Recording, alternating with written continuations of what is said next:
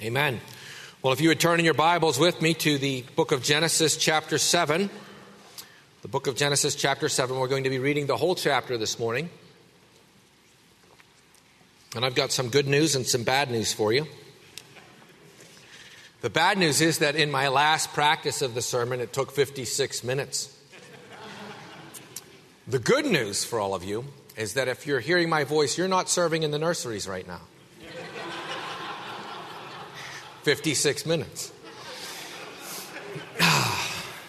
We'll try to go a little quicker if we can.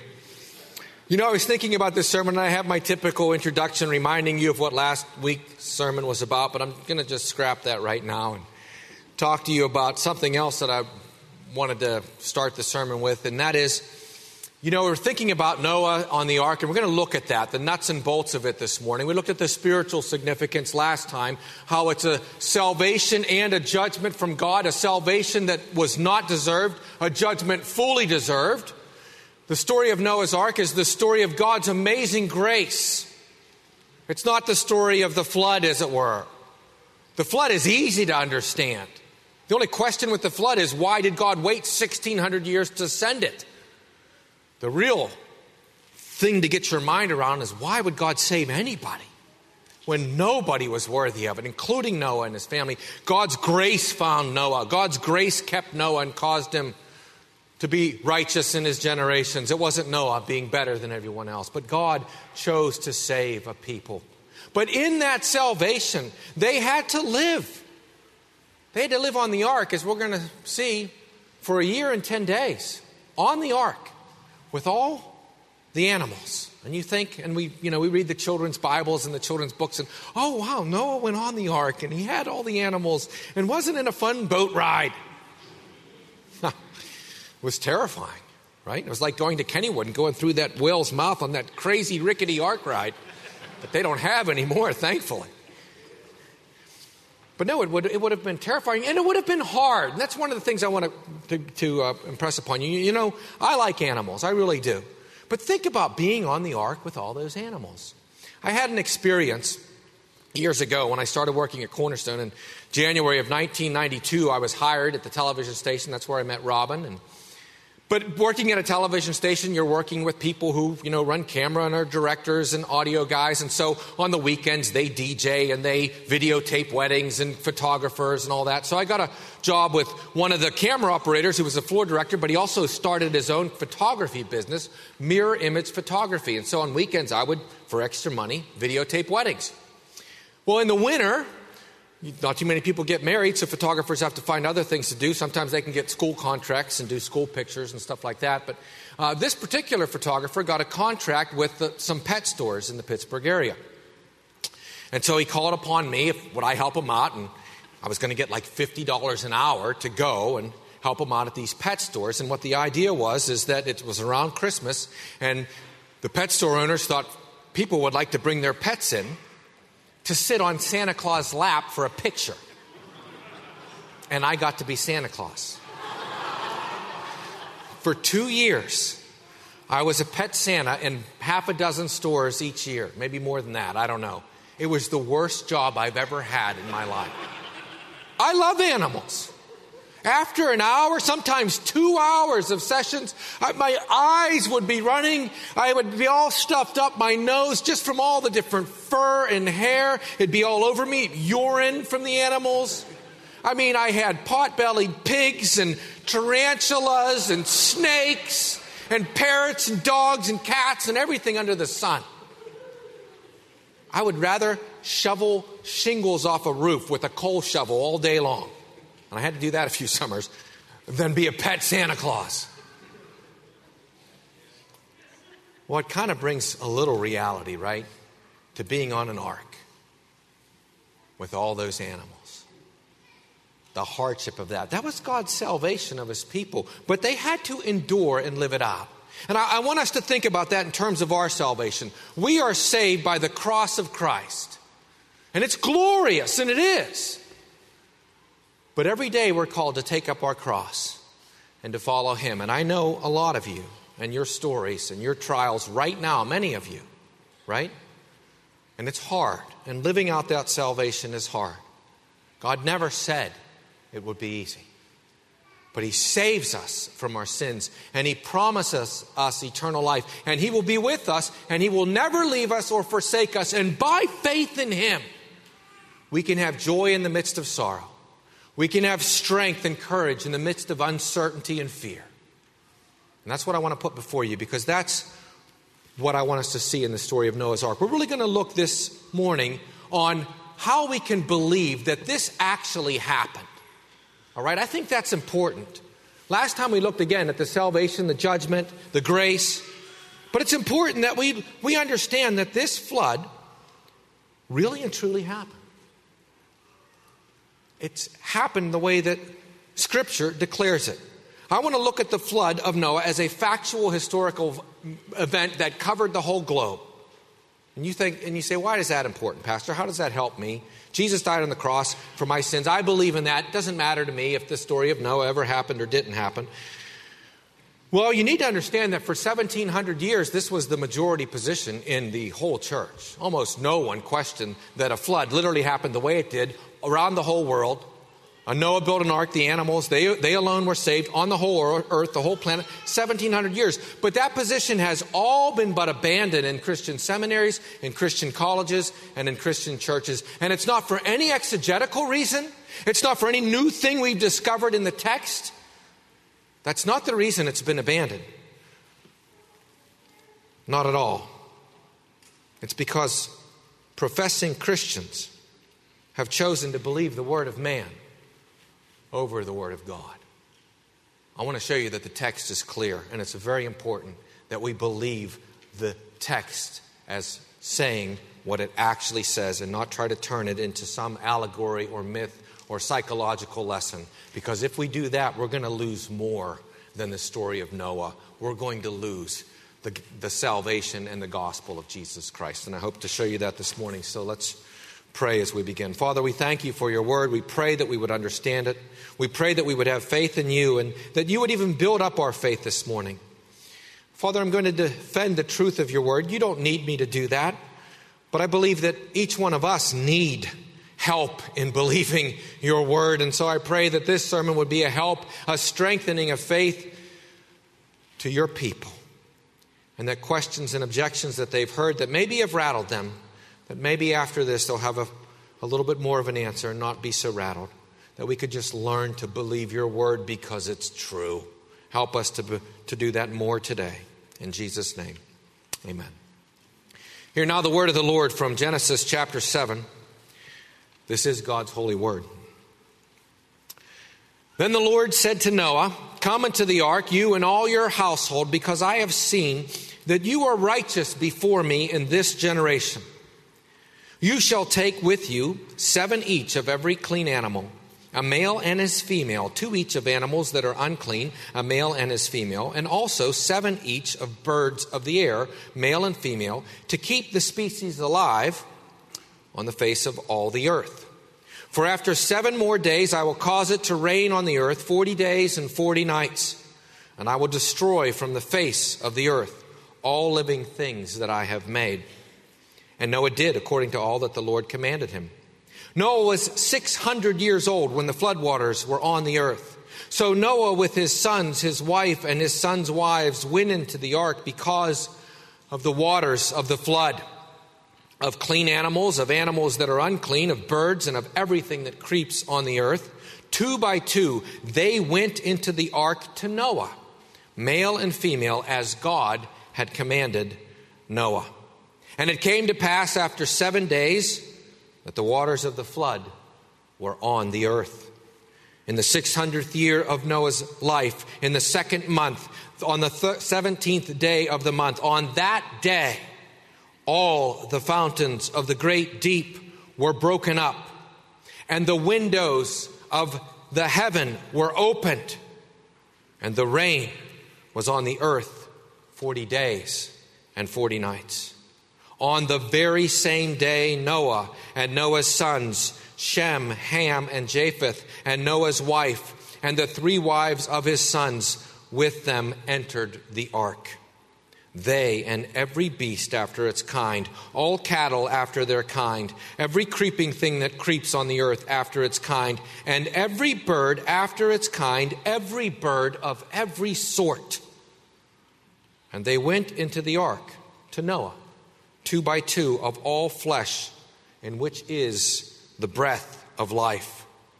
So those that entered, male and female of all flesh, went in as God had commanded him, and the Lord shut him in.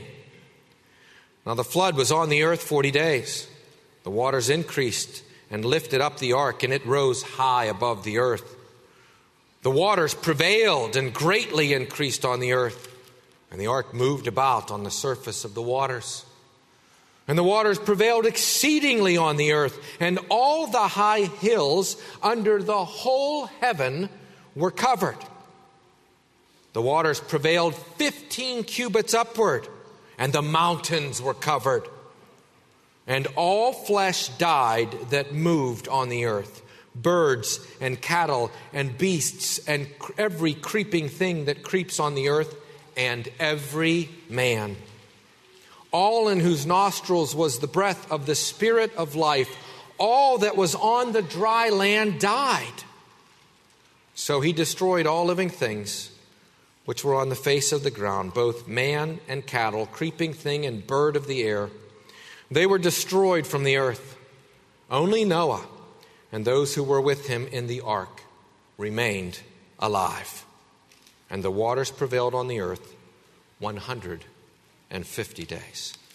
The word of the Lord. I want you to notice, first of all, this morning, the analogy of faith. I want you to notice the analogy of faith. What is that? The analogy of faith is the principle that Scripture is its own interpreter. It's also called the analogy of Scripture. And that means that when we aren't sure of an interpretation, or if there's questions of an interpretation, the first place we go are to other passages of Scripture that talk about the same event. Because Scripture alone is the Word of God and authoritative and can be trusted. And so if one passage is a little unclear, if another passage speaks to the same issue, we go there first. Before anyone else, before any minister, before any creed, before any confession, before any denomination, we go to the Word of God first to see if we can understand from the Word of God what it says. Noah is mentioned 8 times in the New Testament in 6 different passages in 5 different books. Every single time, Noah, the ark, and the global flood is referred to as an actual historical event that really in time occurred, as a particular act of judgment and salvation from God upon the entire global planet. That's the way the New Testament always refers to the flood of Noah. We saw Christ speak of it in Matthew in our scripture reading. Did you see that?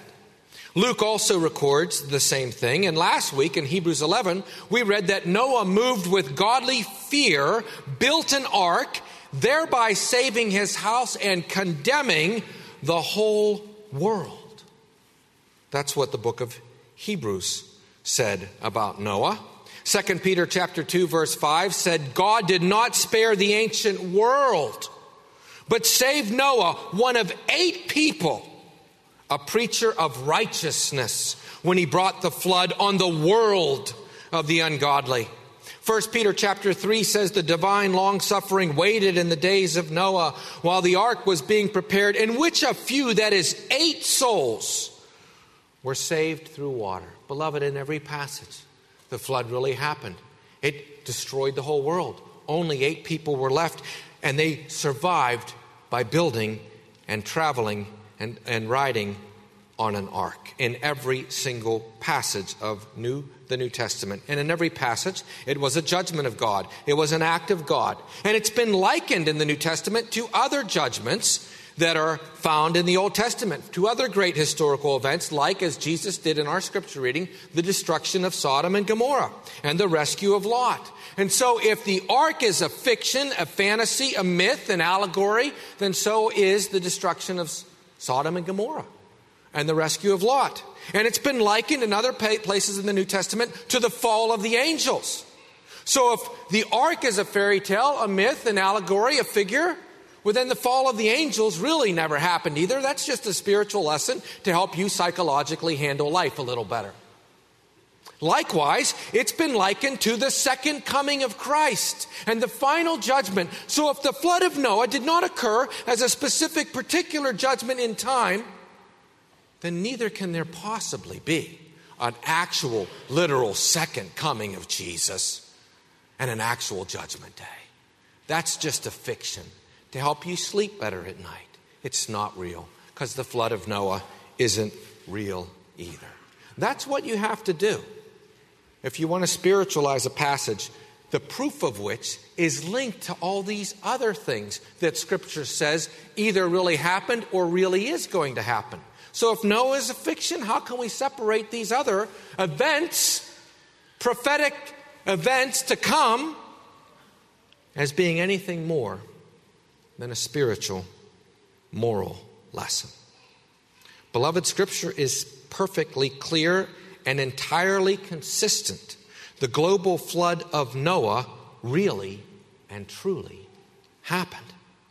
Isaiah chapter 54, verse 9, "For this is like the waters of Noah to me. For as I have sworn that the waters of Noah would no more cover the earth, so I have sworn that I will not be angry with you nor rebuke you." If God did not really flood the whole world, and that's what his oath is based on, then the oath that he won't rebuke you and be angry with you, that isn't true either. That's just a myth too. This is why the flood of Noah is important, beloved.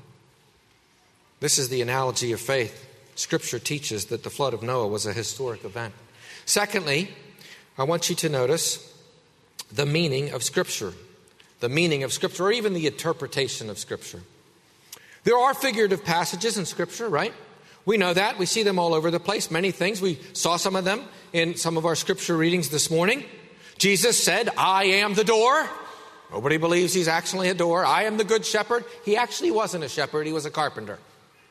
"I am the light of the world." He actually isn't photons and light waves and particles. He actually is not that. We understand figurative passages, right? Trees clapping their hands, mountains skipping like lambs, wisdom as a woman, folly as a literal woman. Some say that, well, unless we interpret this text figuratively, mythologically, then we're going to have contradictions, because this text is contradictory. Did you pick that up? Did you get any contradictions in this text? Well, that's what some say. And that they say, therefore, we have to interpret it allegorically, or as a spiritual parable, as it were. Let me tell you where they find their contradictions. I have to go back to chapter 6, but we didn't look at a lot of the nuts and bolts in chapter 6, so I'm going to do that today. In chapter 6, verses 19 and 20, God says how he is going to bring 2 of every creature to Noah to come on the ark. Male and female, 2 of every creature. 2 of every creature. In verses 2 and 3 of our text, God now says 7 of the clean animals and 2 of the unclean animals. By the way, it doesn't actually say unclean. Unclean is a particular word in Hebrew. It's tameh. This isn't tameh. This is clean and then the negative. It's not clean. It really should be translated not clean. And I know that's not maybe a big important thing to you, but it actually is. Because this isn't about any kind of unclean animals. These are animals that are not clean for the purpose of sacrifice. But the ceremonial law hasn't been instituted yet for uncleanness. And that's important because Noah in the ark wasn't unclean. But what I want you to see is clearly when God tells Noah that 2 of every kind are going to come on the ark, he's not saying, and that's the only way it can be for all of the animals. He, therefore, then in that chapter 7 begins to explain some more finer details and some more specific questions as regards to all of the animals. And oh, by the way, it turns out that not 2 of every kind, 2 of the kinds that aren't clean, but 7 of those that are clean. And that's because worship is going to continue. I kind of want to save this for my last point, but I have to touch on it now. Worship's going to continue. That was the message of 7 animals. Worship's going to continue. You're going to continue. You're going to survive the flood. You're going to live after the flood and be able to offer animals to me, because they were taught all the way back in the garden to offer an animal to God for a covering, literally the clothing of their skin, but for a covering for their sins. And that's the way Cain and Abel went before God, worshiping, bringing the offering of his firstborn animal as Abel did. And we saw that throughout the Old Testament. This is how they worship God. And so God has Noah and his family bring 7 of the clean. Immediately they know, we're going to get off this ark and we're going to worship God again. This is not a contradiction. God is giving more details as he's planning it out. The other contradiction that they claim is chapter 7, verses 8 and 9. Chapter 7, verses 1 with chapter 7, verses 11 and 13. In chapter 7, verse 1, God says to Noah, come into the ark, you and all your house, because I've seen that you're righteous before me in this generation. And then God says in verse 4, for after 7 more days I will cause it to rain. And then in verse 11, it talks about in the 600th year of Noah's life, etc. And then in verse 13, on that very same day, Noah and his sons wives and his wife all entered the ark. So did Noah enter the ark 7 days earlier, or did Noah enter the ark the day of the flood? Do you see what they're claiming? Well, clearly 7 days earlier, God gave Noah the command to enter the ark. And clearly at that point, he and his family would have started loading up the ark. And on the 7th day, Noah and his family got on the ark. It's not a contradiction. It's just, again, fleshing out the details of what God said when the flood would come. And on the very day the flood came, Noah and his family, that's the day they went in for the last time. They would have been going in and out like crazy, carrying the smaller animals and everything else, putting them in their cages, 7 days worth of that. On the 7th day, they get into the ark. So we can get rid of the contradictions. But, beloved, I want to notice that I really think that the real reason for saying that is they don't believe this text could happen. They really just don't believe it's real. I want to show you from this text, from chapter 7 itself, that it's meant to be taken historically, that it's not an allegory, that it's not a metaphor, that it's not a figure of speech or a spiritual lesson or an actual myth or a parable or something like that we know isn't real. That's not the way the text is presented. The text is presented as historical narrative, as factual literature, as history. You see that repeatedly in this text. Look at the detailed instructions in chapter 6 and 7. And before that, when Noah is introduced, the genealogy that traces him, all these real people in chapter 5, down to Noah. And then the genealogy, the little one of Noah and his 3 sons in chapter 6. Genealogies are not mythical figures. They're literal records, historical records.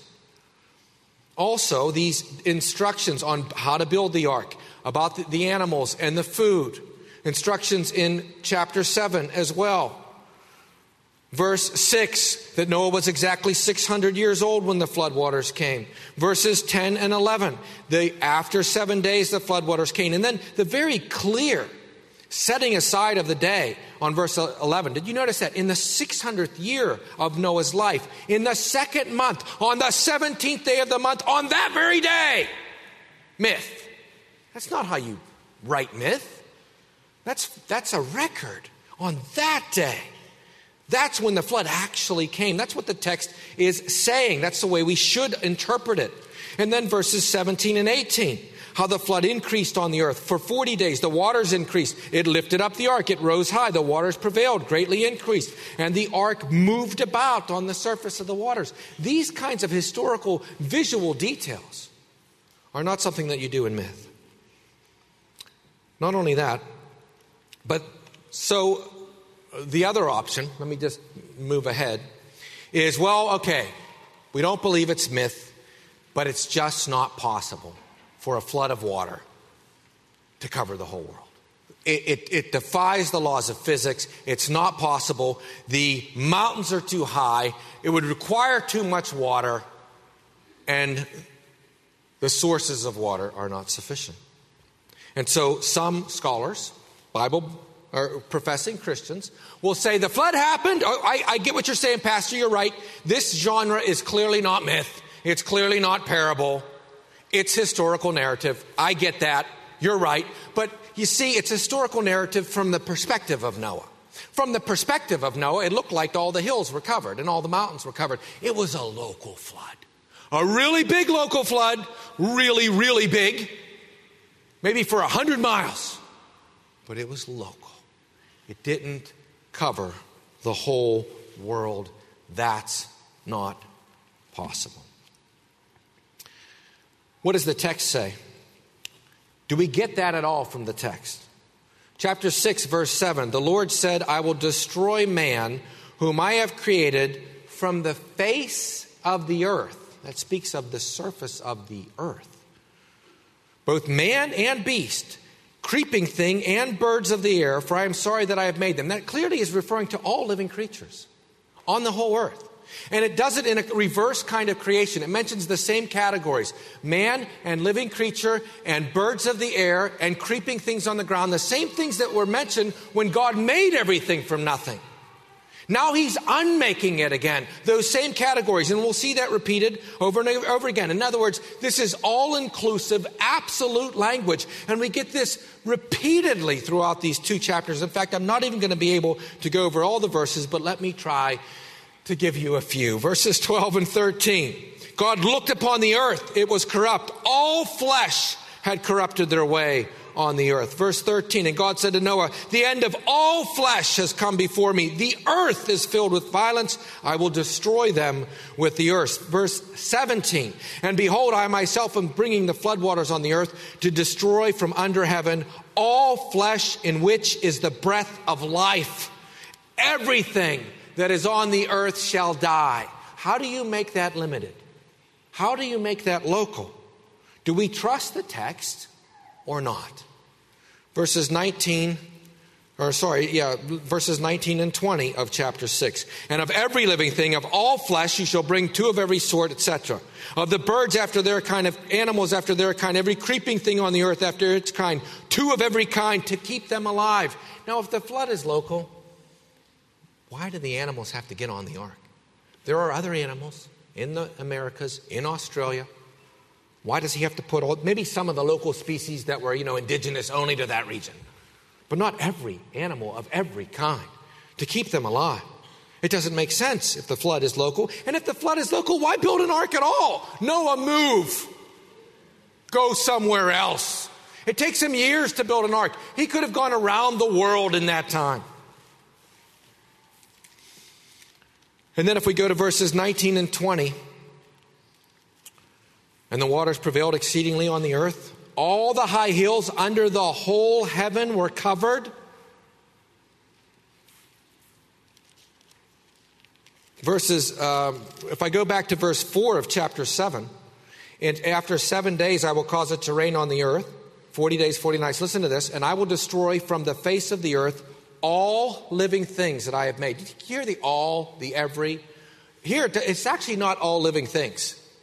It's all substance. All substance in the Hebrew I will destroy. And it says it again later in the chapter. All substance God destroyed. Not all living things. All of everything is destroyed. And then if you go to the end of the chapter, did you notice it? The waters prevailed under all the high hills, under the whole heaven. The mountains were covered. All flesh died on the earth, birds and cattle, beasts, and every creeping thing that creeps on the earth, and every man. Absolute language over and over again. All in whose nostrils was the breath of life died. All that was on the dry land died. All living creatures on the face of the ground, etc., etc. We could keep doing this. How can you make that local and honestly say you believe the Word of God? At least admit that you don't believe the Word of God. You believe the Word of man, and you bring the Word of man as a judge over Scripture. And the Word of man says this is possible, but this isn't. Be really careful doing that. What happens when you bring that to the concept of male and female? Because we know what our world's saying about that. The Scripture alone is authoritative. This passage is to be interpreted as a literal global flood. That's what the text says. My third point this morning is the confirmation of nature. The confirmation of nature. This would be where we would look at science. Again, do we need to do this to make Scripture true? No. Does it help us when we see in the evidence of the earth around us the things that Scripture talks about show themselves to be true? Absolutely, that helps us. That's why God gives us signs and seals, right? That we can see the gospel display. And so I'm going to do that. You know, if we saw in our world today no evidence for a nation called Israel, no evidence for a city called Jerusalem, none. With all the archaeology and everything that we've done over in the Middle East, it'd be very difficult for us to believe the Bible because it talks about Israel and Jerusalem. And of course, we can go over there and we can see the ruins. It's real. And that's an encouragement to us. And so I think when we see that the earth itself does bear witness to this global flood, it should help to build us up in faith. So the three big things: not enough water, mountain too high, ark isn't adequate. Let's look at the ark. Chapter 6, verse 15. The ark is 1/6 as wide as it is long. It's 3/5 as high as it is wide. Okay? This 300 cubits by 50 cubits by 30 cubits. These dimensions have been thoroughly tested, by the way, by naval and hydraulic engineers, and they have been found to be the perfect dimensions for water stability. Did you know that? There's been a thorough experiment by Dr. Sean Hong in the 1990s and a bunch of other scientists at the Korean Research Institute of Ships and Engineering. Dr. Hong, by the way, was not a Christian, and he was not a creationist. But he showed that the ark was eminently seaworthy, buoyant, and stable, and it was actually impossible to capsize in this rectangular form. It couldn't have rolled over. And that's not true for any of the other flood accounts. The dimensions of the ark, there's a couple ideas of a cubit. A cubit supposedly fingertip to elbow, right? The common cubit, 18 inches. The royal cubit, 22 inches. And that would yield 450 feet, a football field and a half long, 75 feet wide, 45 feet high, the smaller version. The bigger version, 550 feet long, 92 feet wide, 55 feet high. 3 decks, yielding 101,250 square feet of deck space, smaller version. 151,250 square feet of deck space, each floor being 15 feet high in the smaller version. Now, 15 feet high, and I'm looking at my friend the carpenter over here, way bigger than you need for rooms. Twice as high as most rooms. Smaller version. Which means what? That there would have been all sorts of shelving and compartments and catwalks as they had places for cages for smaller creatures along the top. Not only that, but there would have been subflooring for drainage, gutters that would bring fresh water in, slope floors and troughs and chutes and rails, simple plumbing that would have made the maintenance of the ark very, very simple and easy. And all these things are mentioned. In chapter 6, verse 16, it's not the word for a window. It's a skylight, an opening that went all the way around the top of the ark with a cubit slope so that rainwater would be collected and just funneled, again, through those chutes and gutters to all the places where the animals would need to drink. And then the waste could have run off and they would have been jettisoned out of the boat as well. In verse 14, God commands a bituminous substance, asphalt or tar, that would seal the wood, that would harden the wood. This is a realistic thing. This would really work. And in fact, if you've been to the Ark Encounter in Kentucky, you see that, yeah, it really would work. This boat really could be built, and it really would float. What about the animals? Not enough space, not enough room. I've already told you how much deck space alone. Well, according to creation scientists who have been studying this question for a long time, there is only about, including the dinosaurs and extinct species, there's only about 1,400 kinds, biblical kinds of creatures, land creatures, in the world. 1,400 created kinds. Now, when we say kind, the biblical kind does not fall into modern taxonomical categories like, species and genus and family. In fact, kind would be somewhere between family and genus, probably. All right? So to give you an example of what I'm talking about, we all know dogs. Everybody likes dogs, right? Dogs are the canine family.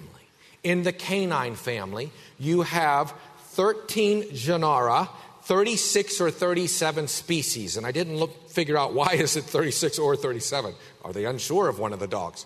I don't know. I didn't look that one up. But think, you got dogs, wolves, coyotes, foxes, dingoes, jackals, all part of the same family of creature. Noah would have needed 2, at the most 4, for all of them.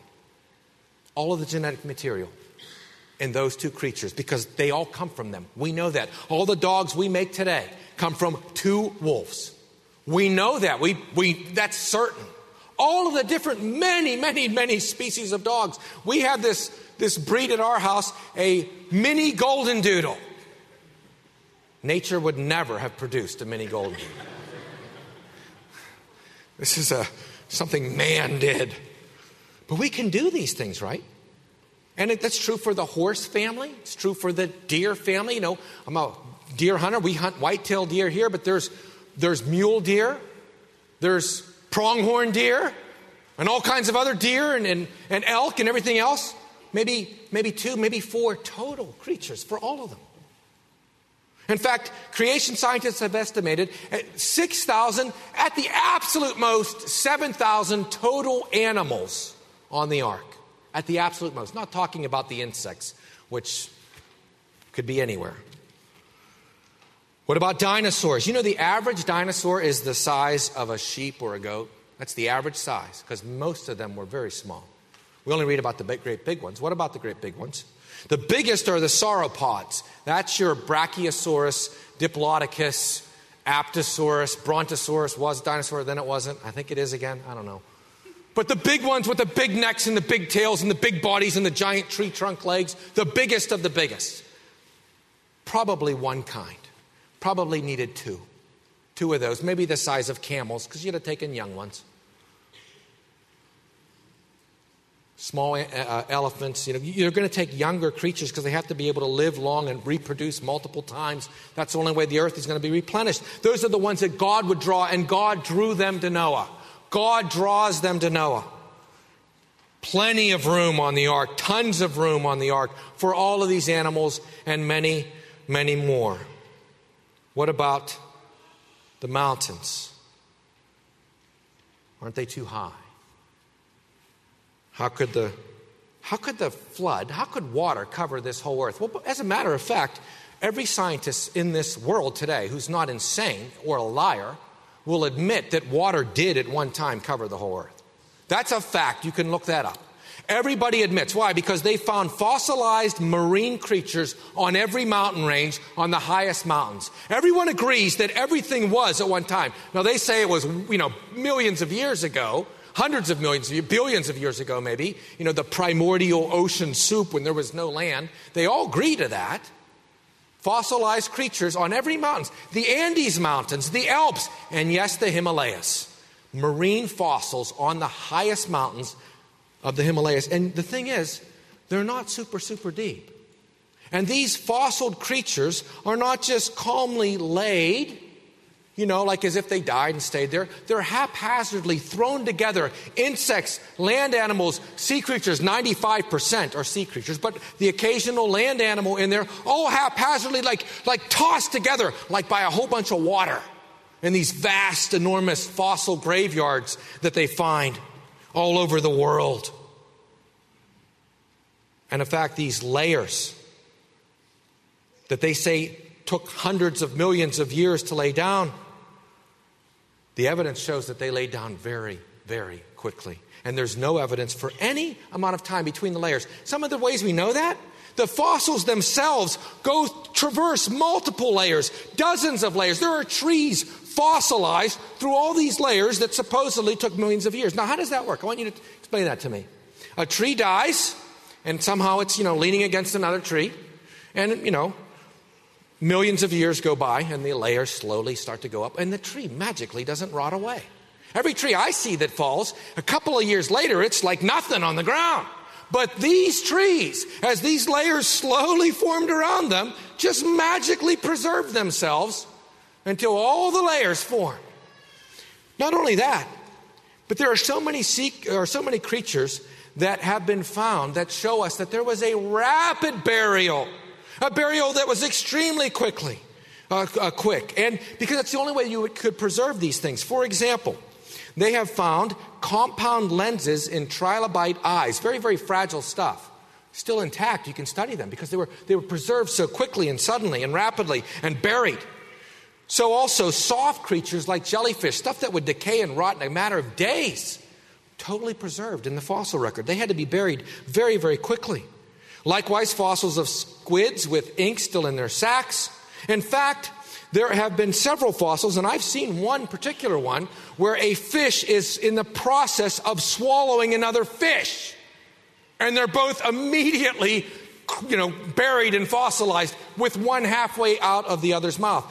Many animals with food undigested still in their mouths, fossilized. There's a particular one that you could look up. It's an ichthyosaur, marine dinosaur, about 6 feet long. It was fossilized at the moment of giving birth. That has to be really fast. And that had to be a lot because it's a 6-foot dinosaur giving birth. And the whole thing fossilized and the whole thing preserved with its young one halfway out of its body. And so only a sweeping the continent global catastrophe could lay down what are called mega sequence rock layers, which are seen from one continent to the next, the same layer over and over again. The Grand Canyon being a great example of this. And of course, if you go to the Grand Canyon, you'll hear how it was millions and millions of years and this river carved this canyon. The funny thing is, again, all that evidence is there that it happened rapidly, but we have more than that. We have an example. In 1980, Mount St. Helens erupted. You guys remember that? I remember that. I would have been like 11 years old. I remember a couple of weeks later, you could smell the ash in the air here in Pittsburgh. This was in the Washington state. It got cloudy and it was like ashy in the air from this one volcano across the United States. But this massive eruption of this volcano hurled all sorts of not just lava and stuff, but then it caused all this mud and debris, what they call a slurry of just rock and mud and debris, all just thrown together. And it dammed up the Toutle River. And it formed a gigantic lake. You can read about this online. Gigantic lake behind the Toutle River. The river itself basically became a lake. For 22 months, this lake just kept getting bigger and bigger and growing, and then the dam burst. The dam burst on the lake. All that slurry with all those trees and everything else just jumbled up together. And in less than 9 hours, the water flowing through this valley formed what they call, not Christians, what have been called 3 mini Grand Canyons. 3 mini Grand Canyons that we know formed in 9 hours. Now, if scientists would have come across this place today, these same scientists, they would have looked at those layers and said, oh, look how many millions of years these little mini Grand Canyons took to form, because it's just like the Grand Canyon. 3 mini Grand Canyons, one of them, the biggest one, is 140 feet deep, 1,000 feet wide, and 2,000 feet long, and we know it formed in 9 hours. What about the water, Pastor? That's your biggest problem. There's not enough water to cover the world. Well, first of all, again, I've already said that the mountain ranges were not as high as they were then, and I don't believe the oceans were as deep either, and that's where the water went. And there's evidence for that we don't have time to go into. Here's a headline I found online. This is this year or last year. Quote, mountain ranges rise much more rapidly than geologists expected. They're finding a lot of evidence for that now. Now, they're going from 100 millions of years to millions of years. That's still a lot for them. They're still way off. But let's just skip that part for a minute and let's talk about the water. How could there be enough water? Mount Everest is 29,000 feet high, something like that. How could there be not? Again, I don't think it was anywhere near that high, but here's a headline for you. I'm going to go to my favorite conservative news organizations as well here. PBS.org. There's a conservative bastion of common sense. June 2014, headline, huge underground reservoir holds 3 times as much water as the Earth's oceans, plural. June 2014. In fact, it was confirmed in 2014 in the spring all this water and this ringladite down below the earth. If only 1% of the ringladite is water, it's 3 times all of our oceans put together. Right now under the earth, 400 miles in the mantle. That was PBS.org. Guardian.com, theguardian.com, there's another one. June of 2014, quote, Earth may have underground ocean 3 times that on the surface. Headline after headline after headline, 3 times as much as all of our oceans put together right now in the earth. In fact, it's changed the way scientists are understanding the formation of the earth, right? In fact, here's a line from the article. Scientists say rock layers hundreds of miles down holds vast amount of water, opening up new theories on how the planet formed. DiscoverMagazine.com. And another one from 2020, the search for Earth's underground oceans. They know they're there. They know they're there now. Tons and tons of water. All right? And what they used to believe, where the water came from on this planet, and I'm not making this up, and this is going to sound really dumb, and I don't mean to insult them, but this is what they believed. That the oceans were formed on this planet by comets hitting the planet over millions of years. Because comets are ice, and then the comets hit the planet, and that's where we got all the water of the oceans. Comets striking the planet. And yet we don't see the planet like a pile of Swiss cheese with all these holes from all the comets smashing into it. But now they think, oh no, the water came from inside the earth, from the fountains of the great deep. Did you notice the 3 sources of water?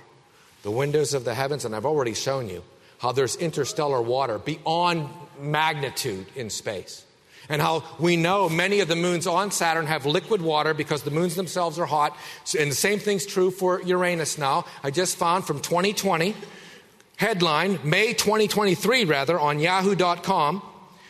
Here's the quote, 4 of Uranus's biggest moons have secret underground oceans, new study suggests. Quote, these oceans might even be warm enough to potentially support life, according to a recent study in the Journal of Geophysical Research. Why are they so warm? Because the moons are warm, because inside the moon is mantle and a core, magma like we have inside the earth. And so even way out there in Uranus, liquid water, maybe enough for multiple oceans. So maybe the windows of heaven was interstellar water. I don't know. But I know what the fountains of the great deep was. That was all that water coming up. And guess what? When God closed them, that's where the water went back. Beloved, 3 times the earth oceans, that's too much. God wouldn't have had to let it all out, even if the mountains were as high as they are. And so plenty of water. Not only that, but we have the witness of man. We're running out of time. 270 different flood accounts of the ancient peoples that we know of, that we have documented, that all talk about the gods being angry and this man building some kind of a boat and saving his family and the flood destroying all the bad people. It's 270 versions. Let me give you a few. We all know of Gilgamesh, right, in Utnapishtim, but the legends always get things wrong. By the way, the things they get wrong aren't repeated, which shows that that's not part of the true record. The true record is Noah. If we just did normal textual criticism, we would see, oh, here's the true record, and this one here gets that wrong, but nobody else does, and this one gets that wrong, but nobody else does. But the stuff in Noah is repeated all over the place, which means it's the truth. Utnapishtim, he was the Gilgamesh Noah. He was commanded to build 120 cubit cube. 120 cubits by 120 cubits by 120. It would be a block. Put a block of wood in your sink and it just rolls over. That would have been a disaster. Wouldn't have worked. And it was 7 decks. Hawaiians have a story that tells of a time long after the death of the first man, and the world had become a wicked, terrible place. Where have I heard this before? And there was only one good man left, and his name, and this is wonderful, his name was Nu'u. Noah. Is that amazing? Hawaiian legends. He made a great canoe with a house on it, and he filled it with animals. And in this story, the waters came up over all the earth, and it killed all the people, and only Nu'u and his family were saved. The Cree people, who settled vast regions of Canada, American Indians, they have an ancient tradition, and again, most of these have several in different tribes, but this has been passed down from generation to generation, oral cultures, but they've been documented. It states that God sent the flood because the people had become terribly wicked. But there was a good man named Wetzaketchin, and he built a large raft because Indians build rafts, not arks, on which he boarded all of his family, as well as a pair of all the birds and all the animals.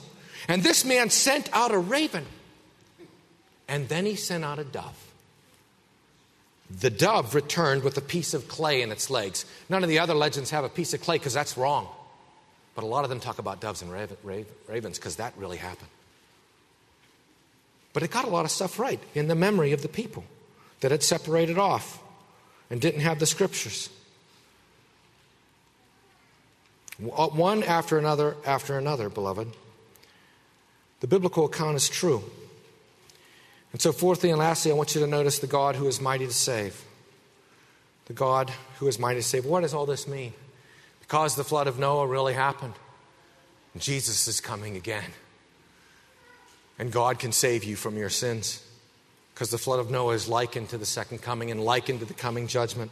And I want you to notice, and I saved it till now, in our call to worship, did you see the scripture reading from Psalm 29? And I said to you already, this is the only other place where the specific word for the flood of Noah is found outside of the book of Genesis. And it's in the last part that we all said, the Lord sat enthroned at the flood, the Mabul, the deluge. And the Lord sits as king forever. Do you see how it's because the Lord sat enthroned at the flood that you can be confident that nothing shakes God on his throne? I mean, that's the image. He sat while this massive amount of water, this catastrophe beyond all catastrophes, utterly destroyed the world for thousands of feet down into the surface, completely rechanging everything. This powerful water that we can't even imagine, a power like that will never happen on this earth again. God just sat while that happened. He wasn't disturbed by it. He wasn't afraid of it. By the way, in the Gilgamesh epic, when the gods send the flood, it's so terrible they get afraid and run. God's sitting during the flood. This is his power. When the Bible wants to show us the ultimate demonstration of the power of God, it says, you know when that flood happened? A power beyond all powers. God was sitting. It was nothing to him. It was the power of his little finger. God sat enthroned in the flood. Not only that, but the Lord sits as king forever. Of course, if the flood can't topple him, who can? But not only that, the Lord will give strength to his people. The Lord will bless his people with peace. What is your assurance of peace in your storm, in your flood? That God sat enthroned during the flood. So the things in your life that seem really big, God will preserve you. God will give you peace. Let's pray. Father, we thank you for your word. We thank you that it's true. And we thank you that you assure us that our salvation is secure. For we trust in the one who sat enthroned during the flood. We pray this in Jesus' name. Amen.